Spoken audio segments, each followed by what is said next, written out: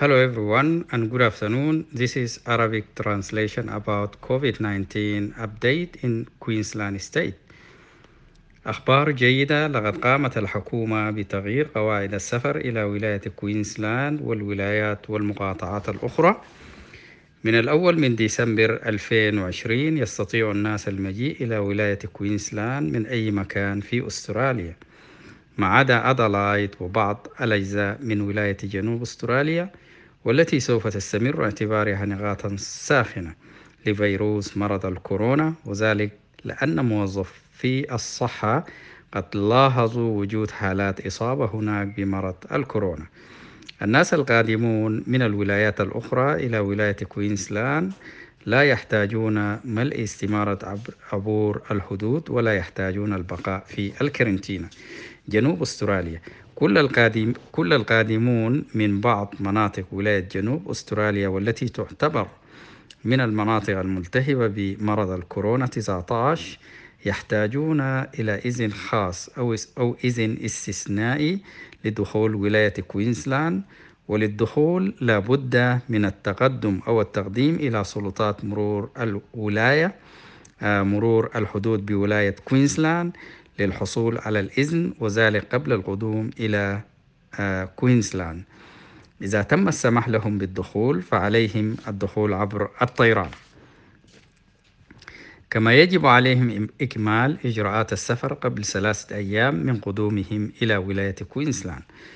تحتاج إلى الإقرار الخاص بمرور حدود ولاية كوينسلاند في الحالات الآتية: إذا كنت في المناطق الساخنة أو خارج الحدود خلال الأسبوعين الماضيين، إذا لم تحضر إلى كوينسلاند عبر الطيران عندما حضرت إلى أستراليا من خارج الحدود.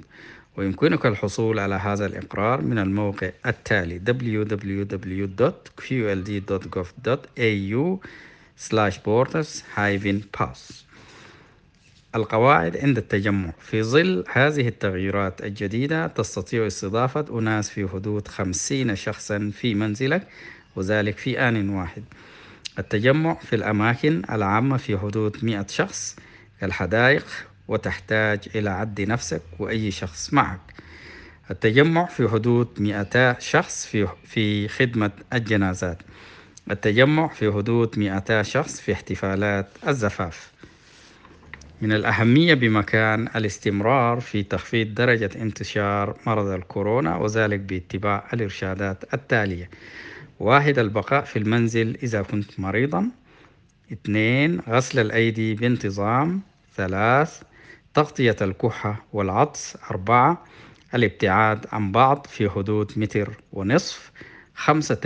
تجنب لمس الوجه، وينصح بلبس الكمامة إذا كان الابتعاد عن بعض غير ممكن، ومثال لذلك الأماكن المزدحمة.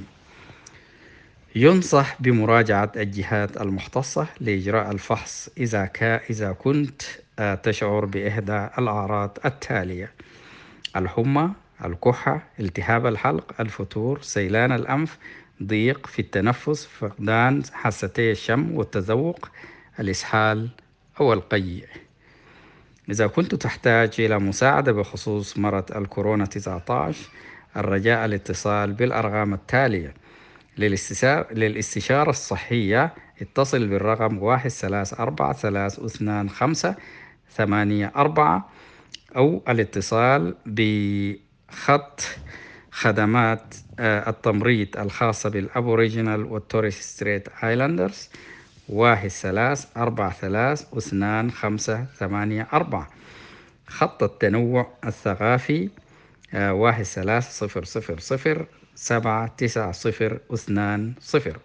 والمعلومات متاحة في لغتك. خط ذوي الإعاقة والخدمة مجانية من 8 صباحا حتى 8 مساء أيام الاثنين حتى الجمعة، والرقم 1-800-643-787.